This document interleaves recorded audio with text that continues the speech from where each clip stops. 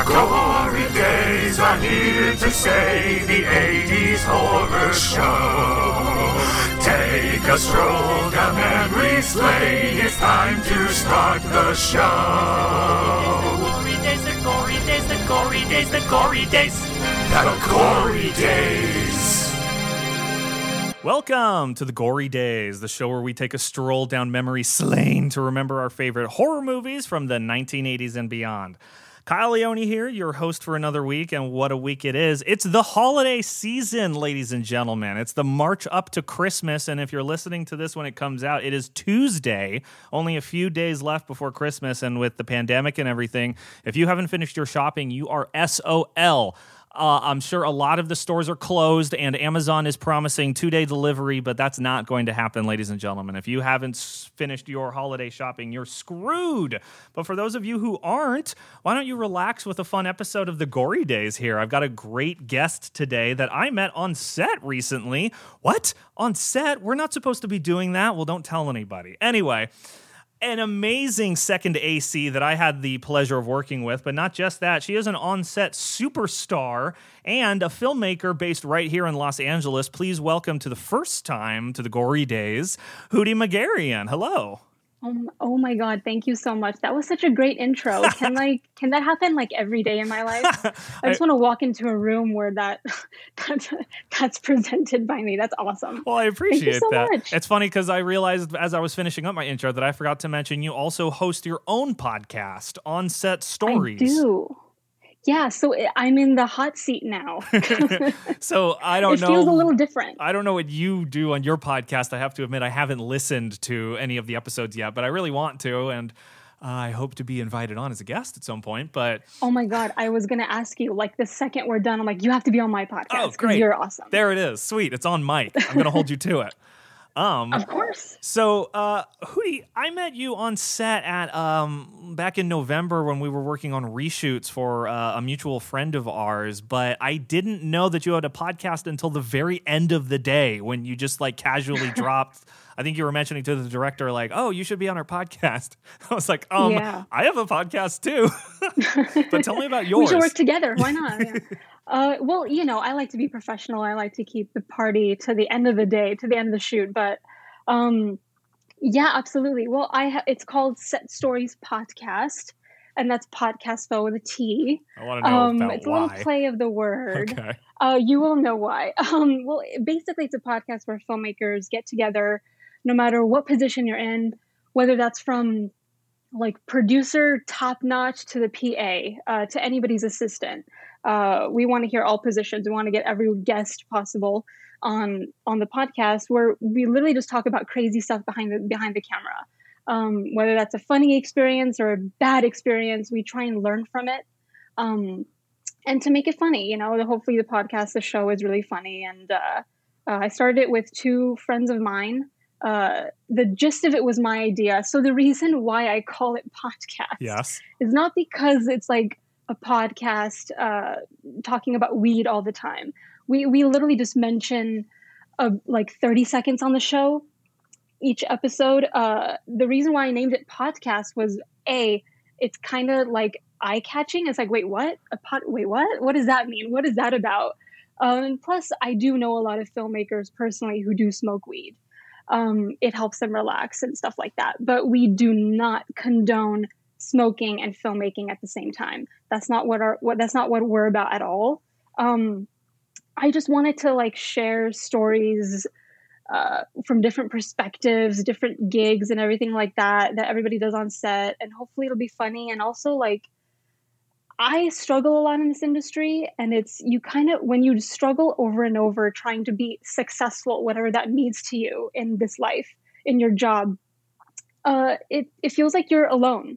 But the reality is that you're not alone. So hopefully in this podcast, like, we all share our different stories and we all come together and learn from them, learn from our mistakes, and have a little bit of a laugh. So that's what it's about. I love that. That sounds so accessible to anybody who is on set regularly or wishes that they could be, or even is just In interested between. or even completely outside of that Venn diagram and is just interested in hearing about kind of the like on the ground stories of people who are actually making the things that they want to do. And what I like about what you're describing is that it's like, I hate to say this, but there's 100 podcasts that do that, where it's like talking about people on set. But there are people like they're A-listers and there are other celebrities talking to each other about how much fun it was to be on set with Elijah Wood in Lord of the Rings. And it's like I could read or listen to audio commentaries about that all day, but I'm never going to know what it was like for the director of photography to work on that one rap music video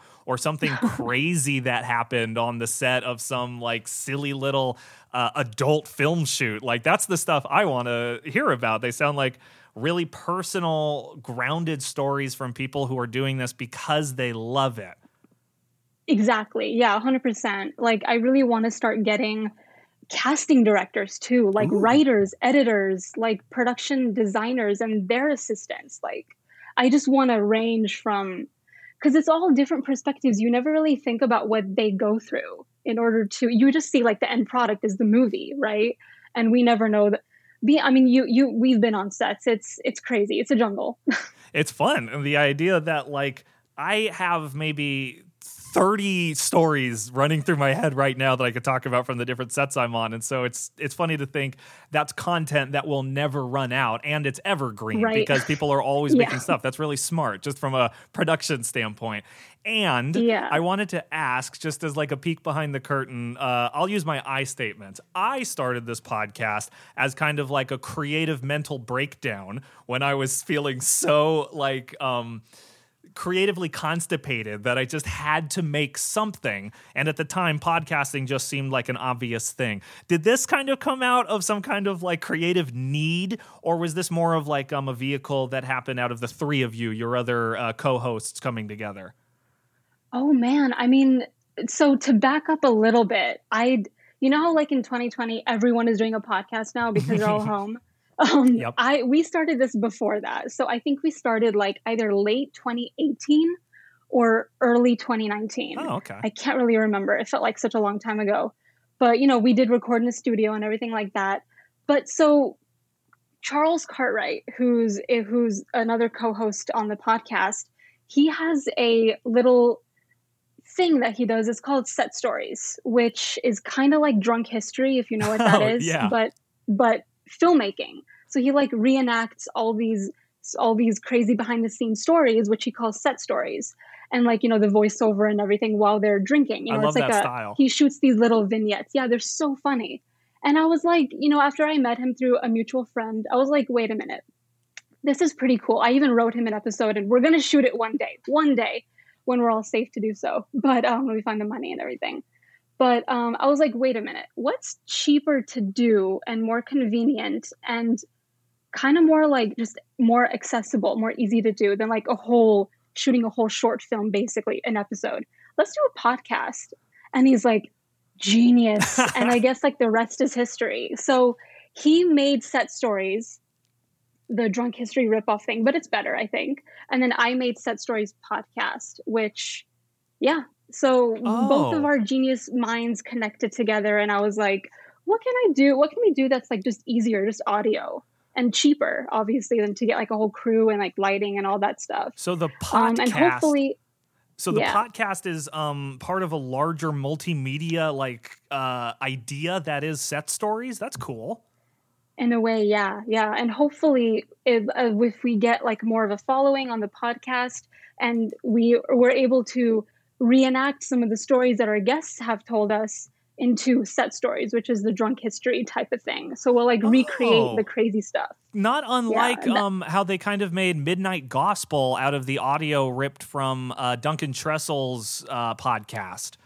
That's really interesting, taking pre-recorded audio from the podcast and then using it as a product later.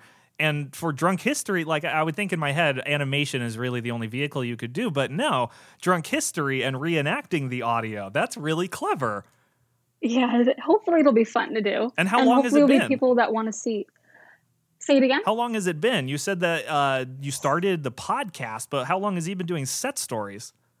I think for like a few years. Wow. So he's been, I don't know exactly how long, but you'll have to get him on the show. He'll love to talk about it. He's known as Mr. Set Stories. Oh. I sometimes introduce him as that. So, well, you got to let us know. Do you have awesome. any like really good set stories off the top of your head? One that could entice people to go check it out? Oh, goodness gracious. One of Well, yours, I can share mine that I wrote. Okay. But it mostly relates to the ladies. Go ahead. All kinds of people listen. So, awesome. So I called, oh my God, I can't believe I'm sharing this.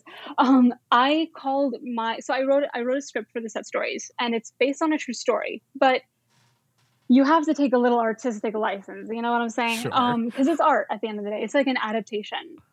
But what happened was I was on set, like this was years ago, and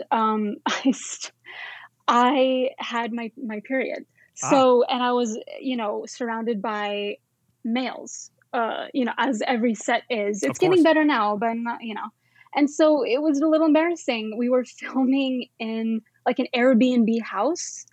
And so there was a family who lived there. Of course, they weren't home. We were only filming for like half a day there or something like that.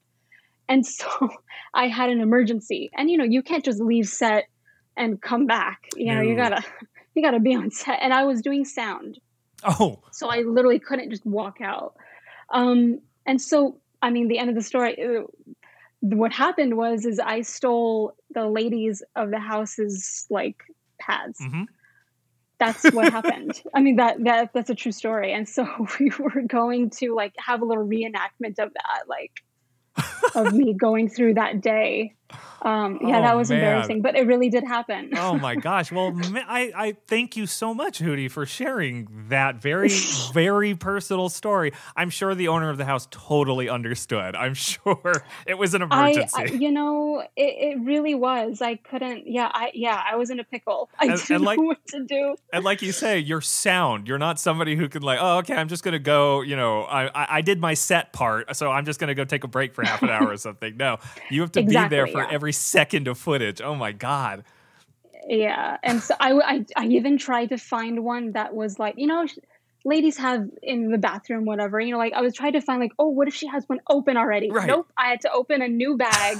So she probably noticed. She definitely did. She probably noticed. Oh man, that's too funny. Cause I have to imagine if people were filming, if that happened at my place here with my gay fiance, you would be SOL. There is nothing in this apartment. And I'm sorry to say, actually, you know what? You wouldn't be. I do have maxi pads because I have chronic sweating sometimes. And it gets so bad that sometimes I have to put maxi pads in my t-shirt so that it stops sweating so much. So you would be saved. All right. Next time I'll film at your place. There we go. Oh, man. But yeah, that's a true story. That is an awesome story. And if the other set stories are half as good, I got to check out that podcast. Is it still going? It is. Yeah, we're working on our season 3 right now. Awesome. So yeah, it's in progress. That's really exciting. Do you do the kind of thing I do where if you can't find a guest, you just don't do an episode? Or do you do episodes just with your co-hosts? We actually just do it with our co-hosts, but it's kind of crazy. We're a little psychopathic. We record at least like 4 or 5 in a day. Oh. That's smart. Because we try and release them weekly, like every week. So I want to like get as much as possible. So then once we say, oh, our season premiere, we don't have like this huge gap. And everyone's schedule is just so over the place, COVID or not. So that's, like in 2019, it was hard just to get a cup of coffee with your friend. Like, especially when they're all filmmakers, they're all busy. I'm out of town. Everyone's tired. But yeah, we try and have an episode if we can't get a guest, like absolutely, or if it's like tough to get that scheduled in, we try and record us 2 or at least 3. Yeah, that's really together. cool. Just the idea that you could never run out of content, even with just the 3 of you, and that there's not really a lot that you have to prepare. There's no like research that needs to be done or like even current event like follow up. You're just sharing your personal stories, and the biggest authority is you. So that's really cool. Yeah. I'm a little jealous. Oh no, your podcast is awesome. Yeah, oh, thank you. But for this show, I do have to do research, and every now and then, for a movie like this, I run into a very sparse Wikipedia article, and I get to put on my detective hat and figure out how this movie got made. So why don't we pivot over to the movie that you picked today, which is 2018's Mandy, which when you told it to me, got immediately confused with Color Out of Space because the posters... Yeah, they do look similar. They do look very similar. That's all, though. As far as I know, the stories are completely unrelated, but the posters, literally judging a book by its cover, I thought they were the same movie. Mandy came out in 2018 and is very different. It's this like fantasy horror revenge, like almost torture porn movie, but acid trip. It's an acid trip. Yes, I wanted to ask you why you picked this movie and what your relationship to it is. Is this one that like really spoke to you? Oh man, like the second you called and asked me to be on the podcast, I was like, heck yes, absolutely, because you're awesome, and I listened to a few episodes and it was great. So I made like a whole list of movies. I'm like, oh, because I like horror. But this one in particular, it just really stood out. I was like, oh yeah, Mandy, I love that movie. Like I remember watching the trailer for this and I was like, who the hell is this director and what else has he done? Because this was only his sophomore film. This is only his second film that he ever did. I think maybe short films here and there, but, I know his dad was a director as well. And he did Tombstone, which I haven't seen, but it's a famous film. Back in the day, but it's funny because like on the cusp, it seems like it's a B movie, right? Yes, Mandy. Yeah. But when you watch it, it doesn't feel like a B movie because so intelligently done. Like the dialogue is just sounds so smart. Like it's almost, it reminds me of that one other filmmaker I love. What was his name? Rob Zombie. Oh, really? I know what you mean. There's something in the dialogue, something about the space that he gives every single word, while sometimes is kind of painful. Other times it does put a lot of weight on each word. And so like the film ends up being pretty concise dialogue wise, but because there's so few words, every sentence holds a lot of weight. And I get that. So I guess let's pull the perspective back a little bit. You don't really like horror, you say? Yeah, it's funny. I don't like, so I don't like two subgenres of horror. So it's possession, like devil possession, that always freaks me out. And the other subgenre I hate watching, I don't watch, is like torture porn, like Hostel or Saw.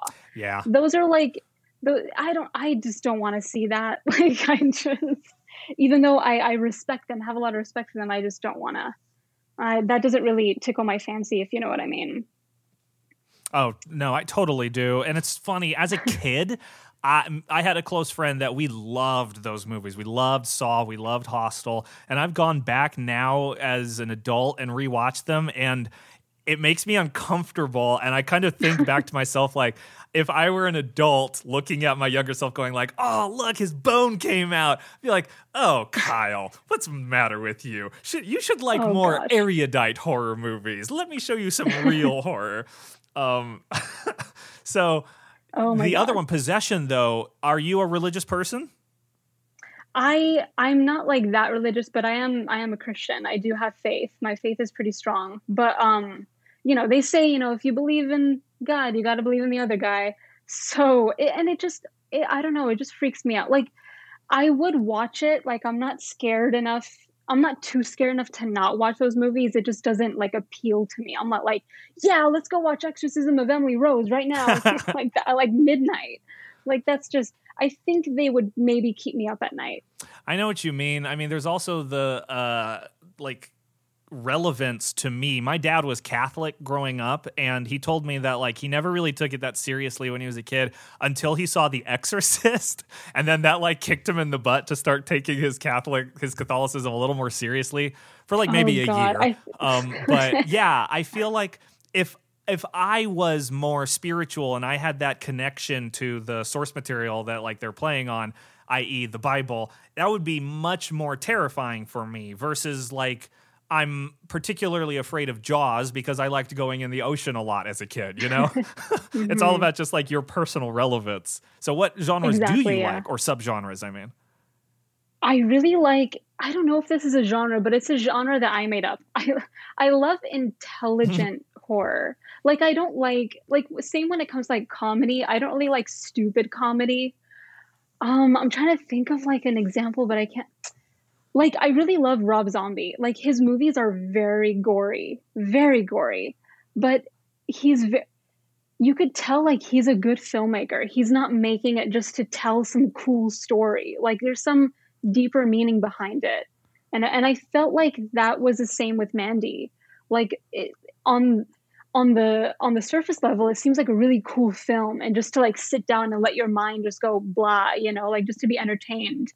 But like it's also, you could just tell that like a very great filmmaker made this film for a specific reason. And I really look up to that, you know, being a filmmaker myself. Like you think that, oh, I could shoot something like that. Yeah, sure. And then when you actually try it, you're like, oh my God. And it turns out not the way you expected. It's like, I should have worked more hard on the script, or, you know, it's not my story to tell. So it is very personal, which is what a director should do. Like they shouldn't just tell this story because they think it's cool. There should be some sort of personal connection to it, which the director did actually. His parents died a while ago now, but he made this movie kind of for them with that inspiration. I totally agree. I feel like I've had what you're describing described to me as psychological thrillers, is as opposed to like full-on horrors. It's psychological thrillers that err a little more toward horror than drama are the ones that I like as well. And I'm really curious to, I mean, I'm fascinated how much you look up to this director. I'm curious how you're going to feel when I get done with him. So why don't we get into it? Houry Magarian here on The Gory Days with me, Kyle Leone. We are talking about the movie Mandy from 2018. Let's get into it. So, directed by Panos Cosmatos, who directed his, as you mentioned, this is his sophomore film. His last movie was Beyond the Black Rainbow in 2010. 8 years between his first movie and his second movie, which would be a death sentence for a lot of filmmakers if you waited that long to capitalize on your popularity from your first film. A lot of people want to try to keep up making a movie 1 to every 2 years so that everyone remembers them, but not this guy, because he's Hollywood royalty. He's the son of George P. Cosmatos, the director of blockbuster films such as you mentioned Tombstone, but also Cobra, Leviathan, and Rambo, First Blood Part 2. I always love movies that have first and two in the title. With a screenplay by Panos Cosmatos and Aaron Stewart based on a story that Panos, the director, came up with, this movie has 6 men producing it. 6 male producers. I don't think a woman touched this early production set, but why don't we talk about how this movie got made? So at some point, Panos Cosmatos comes up with this very original story. A dude goes on a revenge killing spree, hunting down the people that murdered his girlfriend. Kill Bill. Used one of his dad's connections to get a script written by Aaron Stewart but then was too stupid to just let Nicolas Cage star in it, and it got shelved for a year in 2016. So 1 year later, in 2017, Elijah Wood, yes, that Elijah Wood, joins as producer, talks some sense into Cosmatos, and the project resumes, finally premiering at the 2008 Sundance Film Festival in January of 2018, and then being released theatrically in September of 2018, which is around when I started seeing the billboards and stuff for it. I remember specifically going to Rhea Butcher stand-up, and in the theater next door, they were playing Mandy, and there was, like, at one point, some big sound effect boom that Rhea reacted to, and was like, I should see Mandy. And that's all I thought about, like, oh, maybe Mandy's a good movie. It sounded like some fun stuff's going on there. Totally left my brain. Anyway, why don't we summarize what happened in this movie so that we can talk about what we thought about it? If anybody hasn't seen Mandy, don't worry. Like I said, it's a very simple story. It's a revenge horror fantasy, not unlike Taken or John Wick or Sweeney Todd or Kill Bill, like I said. In 1983, Red Miller, played by Nick Cage, lives with his artist girlfriend Mandy Bloom, played by Andrea Riseborough. Doing a great job. Those eyes. Right. They live in the Shadow Mountains. And one day, Mandy goes for a walk and is spotted by a passing, violent, drug-obsessed cult leader named Jeremiah Sand, played by Linus Roach, and his cronies named the Children of the New Dawn. And so Jeremiah has his cultists kidnap Mandy, beat up Red with the help of a demonic biker gang. And so Mandy resists Jeremiah's attempts to drug and indoctrinate her into the cult. And enraged, Jeremiah burns Mandy alive in front of Red, and they leave. Red frees himself, visits his friend Carruthers, played by Bill Duke, to get weapons and a bunch of exposition. Red goes on a killing spree, kills every cultist except Lucy, played by Lenny Pellett, until finally he finds Jeremiah and crushes his skull in his hands. He burns the compound down and drives off into a drug-fueled space sunset. The end. That's Mandy. What's not to love? You know what I'm saying? Like, what's not to love, man? I feel like it's so easy to describe the movie, but when I first sat down and watched it, I was scrambling for a plot. I was sitting there on the couch just desperately like looking for what is the story here? I get it. They live together. They seem to have a really great relationship where they never speak until it's necessary. Mm-hmm. And they just live in isolation up in the mountains. And then finally, the movie arrives and starts doing things to these people. I'm sorry. My first segment after I describe the movie is always a litany of questions called Mystery LLC. And I like to ask my guests, what do you think happens at the end of this movie after the credits roll? Does Red go to prison for murdering all of these people? Or does he just drive around as does he become a biker demon because he drank the LSD? What do you think happens? I think he just drives off to the sunset. Like he got what he wanted. He got the revenge. He got his arc. I think he's in a way satisfied because the last shot that we see in the film is of him smiling. Yeah. With like blood all over his face. Smile. With Mandy, it's a very creepy smile. But in the movie world, it looks pretty cool. Yes. With Mandy sitting like right next to him, sort of smiling as well, right? Mm-hmm. So I don't know. I think he's just like that cheesy kind of ending. They're just like drive off to the sunset. Like he did what he did. I think he's going to continue with his like, what are they called? What is his job in the film? Like I think he's like well, it's funny. His name is Miller. So I have to imagine he's a Miller. There you go. I think he just goes back to that regular job. Because we get these like little hints at the lives that they had before. And it's like implied that they had some like, he might be an alcoholic. He might be a veteran. Right. There's some violence in their past, but that's really not what the story is about. It's not about like them getting back to society. It's more about this like evil force inserting itself into their little idyllic life.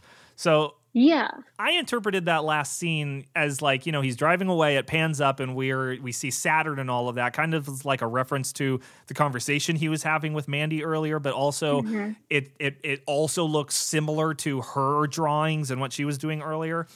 But I saw it as like, that's how far gone he is from reality, that he has now separated himself either by choice or because of the drugs or because of his actions killing everybody. He's now crossed over to like through the threshold into this like, oh, he's on another planet, so to speak, quote unquote. He's in another world. That's where he is at this point. Right. And so I have no idea how a person like that is supposed to reinsert himself into society. He's covered in blood. Am I supposed to believe he's going to go get a burger at a diner and everyone's going to be fine? Some shawarma, Yeah, exactly. So I always like to think on the themes and sort of like the greater message of the movie and maybe what the director was trying to say, kind of like what you were saying. And I was frustrated because the director doesn't know what his own movie is about. And I totally respect your perspective, and I want to have a heated discussion about this. But when Nicolas Cage was approached to be in this movie to originally play Jeremiah Sand, Cage pushed back and said, actually, Panos, I would rather play the lead role. I would rather play Red. And so the director told Nicolas Cage that the film was actually a story about old age versus youth. And so he didn't think Nick was right to play Red. So wait, you wanted to tell a story about old versus young, and you wanted the cultists to represent the old and the couple that the cultists terrorize to be the young? And you wanted Nick Cage to play the old cultists attacking a young couple, and your great story is old versus young? Like, in my perspective, the older people would be the people who have, like, resigned to their life in the mountains and have retired, and the young cultists are the ones, like, high on drugs and crazy, think they're going to live forever, stupid, disillusioned, don't have any life experience, and are just doing this craziness. But this guy, when he wrote it, thought it would be better if the old people were the crazy cultists and the young people, and that's what this whole story would have been. But the nail in the coffin, sorry, I'll let you get in here soon. I gotcha. Is that a year later, like I said, Elijah Wood joined as producer, and he had to explain to Panos what his movie was actually about, to explore the themes of love and loss of love. And it was only then that Panos agrees to let the Academy Award-winning actor Nicolas Cage do whatever he wants. And so this is, and that would all be fine. But then when the film was shown at the 2018 Cannes Film Festival, he gets up on stage and describes the film is about the death of his parents. So first he thought his movie was about old versus young. Then somebody revealed to him, oh no, his movie's actually about love and loss of love. And then he finally says, no, it's about the death of my parents. You know, directors, they're all over the place. I would love to hear your perspective, because I was wrestling with it. I was thinking, so many people worked on this movie, and I am so ready to knock off an entire thumb because the director doesn't know what his movie's about. Is that fair? I kept asking myself. That actually is fair. To be honest, you know, like any work of art can be broken down into a million different perspectives and observations and how it would seem to you, right? Like it's a piece of art, like either it means this way or it doesn't. Like who knows the real truth behind it? I never really thought of it as old versus young. I don't know where he got that from. But you know, I'd have to actually rewatch it a few more times with that in my mind. But I immediately saw the whole revenge story is what is most obvious, and that's what probably sold more tickets. Because who doesn't like a revenge film? But also the whole love loss thing. That's another thing that also drew me to this. It's not just a movie about gore and horrific demons coming out in front of the behind the woods with bikers without faces. It has a much more deeper meaning, and that's loss of love, which is what happened to the director. So I feel maybe he was nervous in that interview. I don't know. Well, I think that's so... He's just it's about old versus young. I don't know. I just think it shows something that a lot of us out in the trying to get into the industry, and even out of the industry, is that we all assume that films are like a piece of art, that they're all done from one person. And it was this genius man or woman who sat down and commanded all of the people like puppets, but really it was them. It was their brainchild. And when you watch the movie, you're going to go, oh my gosh, Patty Jenkins did such a great job with Wonder Woman. I mean, that's frankly how the industry should work, is that a competent director is given a project because they have the almost unimaginable ability of maintaining a vision through 1,000 people's different filters to be what they originally planned it to be. But this paints a picture of it takes a village, that even the person who came up with the idea doesn't really get why it's good. They could pitch the idea to someone and the person could love it, and then you ask them, oh my gosh, so what's it about? And they'll go, oh, so at the end of the day, what it's really about is a badass killing dudes. And the people have to go, no, what's your movie about? And he goes, oh, it's about a guy losing his girlfriend. And they go, close, what's your movie about? And he goes, I don't know. And they have to tell him, loss. Right. And I think that's so funny, because do you write? Oh, that's right. You said you wrote that script. Yeah. Yeah. I'm not a writer, but I like to pretend that I dabble in it. And just in my research, it's something that I've come across both like as a producer and as a quasi-writer, which is like the universal themes of a story and how the setting and the like trappings and the coolness kind of come after, secondary to whatever your like story is trying to say. Like, in my opinion, aside from, like big budget blockbuster movies, an indie film that looks as lovingly crafted as this, you want to hope that there's a statement behind all of that the director wants to say. And I felt that when watching it, and unfortunately my research revealed that I was doing a lot more work than the director did. Right. But I don't know if that's bad or not. I had a hard time wrestling with that, because even if the director had no idea, his team made a fun, awesome movie. Right. Yeah. I never really thought about Mandy that way. But that's very interesting, isn't it? Like, well, usually when I write a script, I think of I come from the outside in. It's a little weird. Maybe not for every single script, but theme doesn't come to me right away. Usually when you have a good story, good characters, and they're well developed and all that, the theme will kind of form itself, although you do need to make it clear what it is. That's so interesting. I think that's important. Yeah. Because I feel I don't know. I feel like when that's weird. No, I'd love to hear the comparison, because when I sit down, it's interesting. I've kind of tried to go backwards now, and my little exercises is I start with what's a question that Kyle, want to explore, and then I kind of I have enough cool worlds and characters and stuff in my head. All that it really needs, in my opinion, is a thematic discussion that you, Houry, could sit down and read or watch or listen to, whatever the medium is, and find a connection to your life that you're actively thinking about without really thinking about it. Like it's your relationship with your parents, or what you would do if a loved one was taken from you or something. Right. Yeah. And that's where this movie shines. My favorite, it sucks, but one of my favorite scenes is when they are burning Mandy, because that's, yeah, it's great. It's beautiful. It's not shot through 5 different prisms to make it look super artsy. Right. It's just horrible.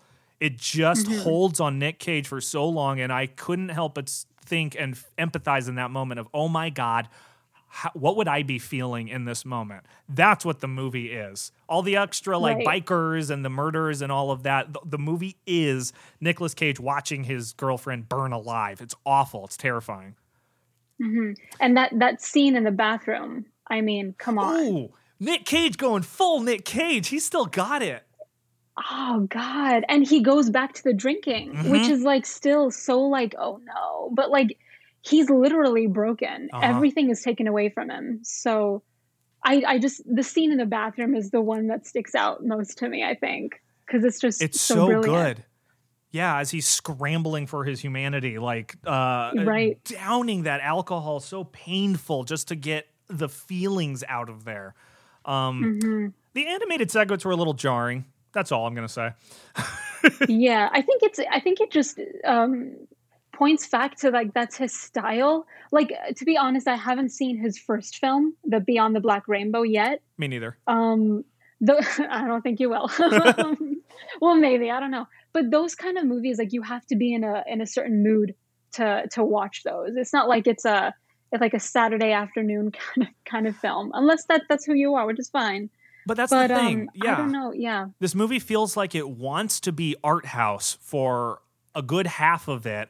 And then once the, tone shifts after Mandy dies, it becomes more of a traditional action thriller. And I think it spreads itself kind of thin, in my opinion. If it had stayed art house, I think I would have respected kind of the message that it's saying, but it wants to have its cake and eat it too. And I think it spreads itself a little thin, which leads us to my second to last segment where we get to talk about the themes in this movie called Screaming Themies.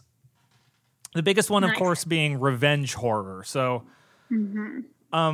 I'm happy that you're on the show, and I'm happy that you picked this movie because it's really unfortunate that this story has been told before with a less misogynistic lens by a more misogynistic director. I'm talking about Kill Bill. Because in this movie, it's awful that Mandy, the female lead, opposite Nicolas Cage, has to die brutally as a plot device to get Nicolas Cage's character to start being machismo and get justification for being a murderous badass. And so it loses some points for me there because it's 2018 and I thought we were growing outside of some of these, I wanted to get your take on that because it just made me feel uncomfortable. Like Mandy she put up almost no fight except for laughing at his penis, which I guess counts. That's true. I never really thought about that. But now I am. But you know what though? I'll write the next film that turns the tables then, because I'd love to see that as well. Like maybe I was thinking about that. Like what if it was like different gender swap? Like what would happen then? I doubt that any studio film would ever even pick that up. It would be a bit of a fight, but I think like those B movies or like those indie horror films, I think they would take a rap out of that. I think they would love that a lot. Well, again, I'll only use my I statements. I don't want to get up on any kind of mansplaining pedestal. I find it uncomfortable when it's like, if a woman is the lead character and she's a badass, it's like a big deal. And it's like Charlize Theron and she's like on the cover and she's all badassed out. Or it's like the alternative is if they don't start out as a badass, then they become one through trauma, like the Brave One, or or the Bride, even from Kill Bill. And so because this movie has the typical man, I feel like something is seriously lost. There'd be an amazing discussion about the brainwashing that Jeremiah Sand has over all of them and how it doesn't work on Mandy. And I feel like that there's a real missed opportunity to discuss kind of I would have appreciated if Mandy had survived the fire and had somehow either escaped or helped Nicolas Cage's character or something. I kept thinking that this was going to be a Last House on the Left kind of thing where the man and woman, husband and wife team up to get revenge on those. In Last House on the Left, it's those who killed their daughter. In this one, it would be who ruined their life, who destroyed their life. Like if they just burnt their house down or like John Wick killed their dog or something. But it's a shame that Mandy... I feel like such a bad feminist right now because I never really thought about this. Because I just looked at the film and I felt like visually this is so cake. It's so colorful. It looks so cool. And I'm like, oh wait, yeah, it is about a woman dying and all this stuff. And more than that, it's about every single woman in the movie being shown as subservient and unable to resist a man. Yeah, exactly. Yeah. Even Mandy expresses her one bit of agency by saying, I think I'd like to move away from this place. And that's it. It doesn't really happen. That's true. Yeah, because Nick Cage Red doesn't want to. And in fact, no, I think we're fine. In fact, when Mandy decides, you know what, I'm going to decide the direction that this conversation goes. What's your favorite planet? He goes, nope, fuck you, Galactus. Ha ha ha. It's like, all right, fine. I guess I have nothing to add. Yeah. Anyway, this movie has a lot to say about drugs. It seems like Yes, it does. It seems like the first half, if you were to say that the movie itself is on drugs, I would say the first half of the movie is on LSD and the second half of the movie is on cocaine. Yeah, exactly, right. I think he does both in the film too. I mean, there's that scene where right after he's in the midst of a fight and like in the background there's like a porno playing. Yeah. It's just so funny. And like right after that he just takes a huge like snuff of like he just blows a huge Yeah. Oh my god. It's like I'm like, how are you not dead right now? So I feel like there's some kind of statement about that drugs are bad, obviously, but there's also this like understatement of like drugs are kind of good. So the drugs are bad argument is most evident in the biker gang, that Yes. they've been so corrupted by drugs and drug peddling and being bad guys that they have literally become like nightmare monsters. How did you interpret that? The bikers? Yeah, because at first I thought like, oh, this is some kind of like weird, the movie is so tripped out that these badass bikers seem like monsters, but they're normal. But then later it's like all but confirmed, no, they're real monsters. I think I read somewhere, because I'm not that intelligent, and after I watch a film I kind of need to know like an analysis, like what did it mean? You know, I do that all the time. But that's okay. I read that they were in a way representing the Four Horsemen, like the end of the world kind of thing. And I was like, that's very interesting, because we never really see their face. They are kind of like creature-like, because they sound like golems. They sound very, very creepy, and they also like appear out of nowhere, like they're coming out of the darkness. And I guess like the and you summon them with a conch like shell. Yeah, exactly. This conch shell, which reminds me of SpongeBob, but that's a whole 90s kids. But yeah, I was like, oh, that's interesting. Like representing like the end of like the Four Horsemen and all that stuff. I think it also plays on, I don't know what you heard growing up as a kid, but like, you know, Dare would come in and tell you that one hit of LSD will make you think that you're a glass of orange juice for the rest of your life. Right. Or one hit of acid will put, or one hit of E will put holes in your brain and that kind of stuff to scare people. And since this movie is pretty mired in the 80s and like everything around there, it makes sense for drugs to be held up on this demonic pedestal. Exactly. And now that I think about it, like I feel like every single character in this film is under the influence, maybe except Mandy, because she dies. But whether that be under the influence of the cult leader, like I think they're always in that quote unquote drugged state. And like, so that makes sense that like, you know, I don't base this off reality. It's like a fantasy film, right? Like there's not really like this magic conch that you can conjure up and like these demons come out and kill your girlfriend. I hope not. But so I feel like the whole film, they just took it and just coated it in drugs and LSD. And I think that's just the director's style as well. But I love the way that you put it, under the influence, because it kind of spreads the metaphor and the theme out a little bit more to even that there's an argument to say that Red and Mandy are drugging themselves with isolation and running from their problems. And in fact, how little they talk to each other and how like dreamy they walk around each other. You could say that they're like high on Xanax. And whatever problems ruin their lives before, they've run from them and they've hidden in these mountains where they don't have to deal with them. And when they start throwing around the idea of leaving the mountains, they're actually talking about doing something about their addiction and their addiction to stagnation and staying in their safety bubble. So I like that. Exactly. Yeah. And they say love is a drug too. So yes, which ties great into the next segment or the next theme of love and loss. So the cultists, all of them are practically trampling over each other to get Jeremiah's love, which he is super withholding with that one, the oldest woman. It's it's heavily implied that he's had this like harem of women, and when they get too old, he just gets a younger one, and Lucy is like the newest one. Yeah.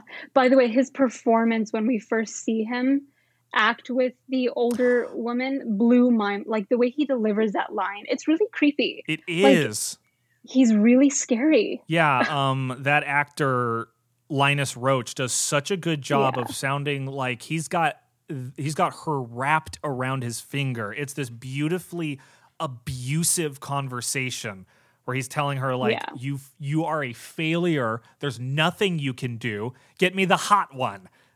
Yeah, basically that's what he says. Yeah. Yeah. And so, he's got them wrapped around his finger. Red loves Mandy, obviously. Jeremiah's jealous of the love Mandy and Red seem to have. So he kidnaps Mandy and tries to force her to love him. But when it doesn't work, he burns her. So it's that loss of love that catapults Red into action for the second half of the film. Yeah. Well, Jeremiah's lost his love. He's humiliated. Yes, exactly. Jeremiah lost his love before the movie started. And he's been trying to like convince himself that God loves him. And that's where he's getting it. But he begs in the mirror all the time to try to get God to basically remind him that he loves him. Yeah. So it's a great performance. Oh my God. It still gives me the chills. Like, tell me what to do. Tell me what to do. Yeah. Like that whole thing. And there, obviously the theme of violence is around, and it comes, I mean, the biggest example is Mandy's story about her father killing starlings and like teaching her and showing her and her friends how to kill starlings. And I'm not sure how you interpreted it, but I tried to extrapolate that story into like, sometimes there are just bad people. Was that her trying to explain that her philosophy is like even things that deserve love and are pure and there's nothing you could say are bad about them, like a baby bird, there's someone who hates and will kill them for no reason? Yeah, I think so. I think that's what like, no matter how good you are in this world, like no matter how kind you are, patient, and all of the goodness that you should be as a human being, bad things will happen to you, and it's going to be out of your control because you're not the only person, and everyone's different. And also that the whole thing of like life moves on, like going back to another scene in the film right after she gets killed and Nicolas Cage like goes back into the house, he sees like this really weird television commercial about like this cheese goblin thing. And it's like, why am I watching this? This is very weird. What is this? And it's a long scene too. It's not like 10 seconds and he like stares ominously at this like screen after a horrific traumatic thing that just happened to him. And I think that means like life just goes on. It's not going to stop. And so he has to too. I interpret it kind of like that. Like bad things happen. You have to move on. But that was a very strange. I like your interpretation because that explains when he responds to her story and he goes, "What did you do?" She says, "I stood there, and when they looked away, I ran." Right. So yeah, and I guess that's kind of like it could be a larger metaphor for whatever happened that led her to running here with Red. Interesting. I like that interpretation. So there's a lot of color, and our main character's name is Red. Yeah. Is there anything there? Oh man, I just thought about that right now. Well, there is a lot of red and pink in this film. And blue. And blue too. I mean, red represents like lust and passion. And I feel like fire. Fire. There you go. Fire once again. But like also all the men are seduced by Mandy. Yes. Like in a very like natural way. Like her with Jeremiah was like just a simple look. Like she didn't even do anything. Just walking around. And I think with like Red, like, well, they have a relationship as well, but we also met, there's like a little flashback of like the first time that they met, and like they're just looking at each other like mesmerized.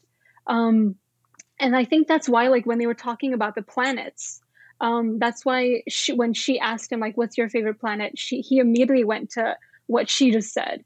And that's when he's like, oh no, I did. Like, it's very seducing. Like they're very, in a way that's a little objectifying because women are just there for like the lust and everything, which goes back to your themes of being like so misogynistic.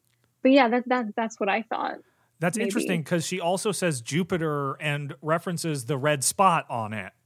That's interesting. That's right. But I'm trying to think because the only time I literally tried scrubbing through the movie, just looking at the colors and trying to find some connection between one or the other. But the scene where Mandy is being like tested and, you know, he strips, it's all red. And I don't know why. Is it to show that, like, even when Red is not with her, she's still connected to him, and she's not going to let herself be consumed by this cult? I don't know. Maybe. I don't know. I have a feeling it's just one of those things that, like, if I said something, the director would be like, "Yeah, that's what it's about." That's true. Because, like, there's a lot of greens, and I can't explain those. Those are really specific. They use greens to highlight, like, otherworldly things, like the blade and the weird egg that she pulls out in the dream sequence. But I don't know what those meant. Yeah. Yeah, I'd have to look into those. But like, this is what also like scares me whenever I'm writing something. I'm like, I always think, how are they going to interpret this? What if I just wanted to make it green? Like, what if I just wanted green because it's my favorite color and it looks cool? Like, I always think about that. So who knows? That's super funny because that's something that was told to me a long time ago. Is like when you decide I am done with this art and you put it out there, it's not yours anymore. You can say anything about what it means and what you were doing, and no, actually, it was just a fun fart I wanted to do. It doesn't matter. Someone out there has like connected with it in a way that you would have never thought and might even laugh to yourself that they did, but it's not yours anymore. Yeah, but I kind of like that. It's kind of cool too. Yeah. So the last point I wanted to touch on is this movie is really like a love letter to the 80s and everything in the 80s, while also ironically feeling timeless. Like it feels like this could happen today, right now, with all of the things that they have around. But it's also like it feels like Stranger Things for grown-ups, you know? Like from the like covers to the allusions to the 80s to the reference to like drugs and the satanic panic of like the demon bikers and the drugs and abuse and like the war on drugs kind of idea, without being like, look, it's Ghostbusters or look, it's Goonies. It still feels like the 80s without really pointing to a specific year, despite it taking place in 1983. Yeah. I just thought that was cool. I think a lot of it has to do with the props as well. Like the TVs are really tiny. They have like the antennas and like the commercials are really cheesy, stuff like laptop. that. Yeah. Right. Yeah. So that leads us to our rating, where we rate this movie on a scale of 1 to 5 thumbs, 1 being the worst and 5 being the best. Houry, what did you think of Mandy? Well, you know what? It's funny because you made me change my mind a little bit about this film. So I think originally was going to do maybe 4.5 thumbs, but now I'm going to go with, can I go with halves? Yeah, go ahead. I might go with like 3.5. Okay. What happened? Misogynistic. I'm such a bad feminist. I can't believe I didn't think about that. I feel like a bad feminist when I make women say, "Oh, I'm a bad feminist." So I don't know what my responsibility is here. No, you opened my eyes. I never want to be. I never want to be the person that's like, "Hey, females, actually, you should be mad at this." Like, what foot do I have to stand on? It's just how I felt, and it's a lens that I've ever since listening to the Bechdel cast, I've tried to like reframe a lot of movies of like, no, that's great. That's a good thing. Trust me. And I hope, even though it changed how you felt about this movie, I'm glad that I could expand anyone's perspective. So we historically award our thumbs to characters or cast or maybe even production people. Who are you going to give your 3.5 thumbs to? I'm going to have to, Nick Cage. Definitely.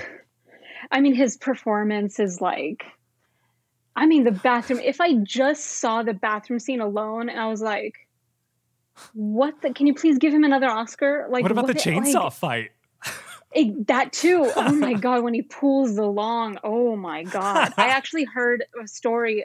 This is a bit of set stories, but shooting that scene was really difficult Oh to my do. God. I can imagine. God, isn't it Oh like God. raining at the time too? And there's continuity Right? nightmares with blood and mud and Oh, stuff. jeez, Louise. I don't even wanna, yeah.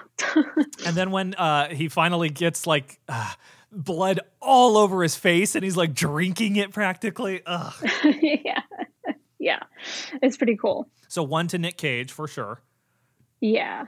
Oh, we have to each Oh, song did you has give to be... all of them? You can give all of them to 1. That's fine. Oh yeah, all of them go to Nick Cage, and he's unbelievable. Yeah. He deserves it. Did you ever see Leaving Las Vegas? I haven't, and Yeah. I will. I eventually will. I know that's a huge film, but I will watch it. Well, it's funny. If you could tolerate this one, I have a feeling you would actually like Leaving Las Vegas. And I do say tolerate because this movie has a lot of long, lingering shots of almost nothing, which would make me like really upset and make me turn a film off and make me go like, okay, God, can we just skip to the next dialogue in 5 minutes from now? But something happens. I don't know what it is. I don't know if it's the like visual language of the movie, but there was something really inspiring about a sequence of shots where I, as the viewer, God, I don't know what this principle is, but it's something in filmmaking where there's like it was demonstrated in like some kind of test where you film a woman looking down the lens, then you cut to anything. It literally doesn't matter. Anything. And then you cut back to the woman. And every person in that audience will have interpreted some meaning, even though the truth is the 2 shots of the woman are identical. Yep. Yeah, But, we learned that in film school. Yeah, I don't know what that principle is called, but this movie has that in spades, where it will show like a long segment of Mandy coming out of the water, and I don't know if this is a dream or if this is real. And the fact that the movie does that so well without making me roll my eyes, that truly makes me, while watching it, unaware of if I, the viewer, am in a dream or am in reality is commendable. And once again, I don't know if that's the director or the cinematographer or some combination, but it's unlike anything I've ever experienced. And I've seen 2001: A Space Odyssey. Right. Yeah. And she literally, from that shot, she walks into the fire. I mean, you know, there's like that force of perspective, but like the fire is like right in her face. And Andrea is just so beautiful, I think, in a very unique way. So when you have an actress like that, you just got to stay with her. She has a Shelley Duvall kind of face that kind of draws you in, that long, those big eyes and those long features. Yeah. I can totally get that's the reason why I love Mandy so much. Like just visually, it's just like, whoa. Yeah. Wouldn't it have been nice if she had been in the movie more? I feel you.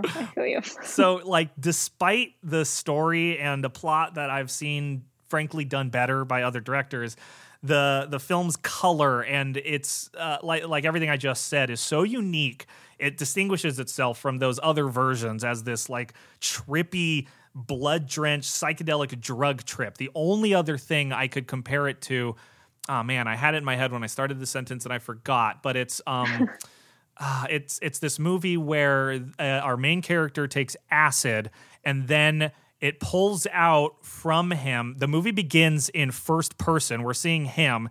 And then when he takes the acid, it pulls out to third person, floats out of the building, down the street to like a club, and then we follow new characters in that club. And I can't remember what that film is called, but it was so trippy. And this is the closest thing that I could feel like. So Nick Cage does his best carrying the film, but even his like patented freakouts, which he still very much can do, they feel out of place. They don't feel as cohesive with the rest of the film by the time they happen. So it's been so satisfyingly mired in this like ethereal, dreamlike state that when he does his beautiful bathroom freakout, which in a vacuum is awesome, it feels like an icicle, like in the tone of the movie, where it's supposed to, but it feels too early for like the rest of the energy that happens. And honestly, by the time he found the room with the tiger where everything was all like lit up and stark, I was done, and I was worried that there was a half an hour left in the movie. So, it's slow, and if the film had stayed slow and cerebral, I might have given the film more credit, but it wanted to do both. It wanted to be a trippy art house film and a blockbuster action horror. So I'm going to give it 2 thumbs. And I'm going to give one of those thumbs to Andrea Riseborough, who plays Mandy amazingly. She's able to get so much out without saying anything or really even doing anything. Yeah. Which is amazing. It's quite remarkable. And there are only a few actors who can do that. And you know what else is good? The chemistry between Nick Cage and Andrea Riseborough is so good because of Andrea. In my opinion, I don't know what their age difference is, but Nick Cage comes off as kind of like an uncle who doesn't really know how to talk to his niece that he's attracted to. That's true. And she does so much extra work for both of them that it rolls back over to me saying, wow, they have really good chemistry, when really it's all her, in my opinion. It's all coming from her. Yeah, I agree with that. Yeah, she's mesmerizing. Yeah, even when he's like, what are you drawing? She's like, it's a jungle temple. He's like, wow, that's, wow. Once again, with the seduction, she was able to seduce everybody around her. And I think she just seduces the audience as well. Mm-hmm. So. Well, that's the thing. She's presented as kind of like this siren that once you see her, you're drawn into her tractor beams, and no matter what you do, you love her, and you might even do crazy, stupid things out of that love. And it's God forbid. Burn her on fire. I know. God forbid Mandy can't walk down the street to work and not get picked up by some crazy cultist because of her quote unquote beauty. Right. It's tough out there for hot ladies. Isn't it? I wouldn't know, Oh, Hootie. I'm going to give 1 thumb to Andrea, and I'm going to give the other thumb to the cinematographer, Benjamin Leb, because something tells me that he had a big hand in setting up a lot of these fading shots, like the one where the cultist leader is looking at Mandy and his face becomes Mandy's and back and forth. That's super cool. Isn't that they look... I just keep watching that scene over and over, and I'm like, I still get tripped out. Yeah. I think I like the first half better. Yeah, me too. The second half of the movie is more like a grindhouse action. It feels like Evil Dead almost, with some of those crash zooms and the silliness that's still in the horror. When he throws the head into the cult leader, Jeremiah, and Jeremiah quivers and becomes this little mass, and he says, I'll blow you. And it's... I know. But I love little moments like that. And at some moments, it's it's comedic. Yeah. You're laughing, and after you just saw something horrific, I'm like, oh, why am I laughing? Because what he just said is really funny. Yeah, the one demon with the knife penis and the way it stabs into the ground and that. I couldn't help but laugh just because of how silly it was, and also that it doesn't even get used. I thought that was Chekhov's knife penis. If you introduce a knife penis in Act 1, it must stab someone by the end of Act 2. I know. Yeah. It's good. It's got its moments. Yeah.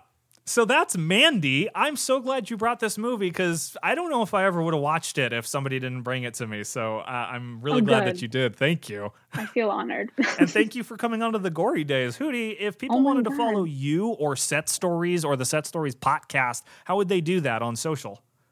Well, I'm personally on Instagram. I'm at Houry Magarian, just simple, my name, HouryMagarian. And my podcast, Set Stories, is also on Instagram at set_stories_podcast. And we also have a website. Check us out at setstoriespodcast.com. We have merch too. We have merch. If you want to support us in any way, that's awesome. All of it's on the website. You have merch? That's awesome. We do have merch, yeah. well, we're definitely going to put all that info in the episode description, and I don't know if I have that many listeners, but it'd be pretty cool to give you the Gory Days bump. We'll see if your sales see any uptick next week. And you will get a piece of that cake for sure. Oh, please. I'm just happy to have a new friend in my podcast circle. Awesome.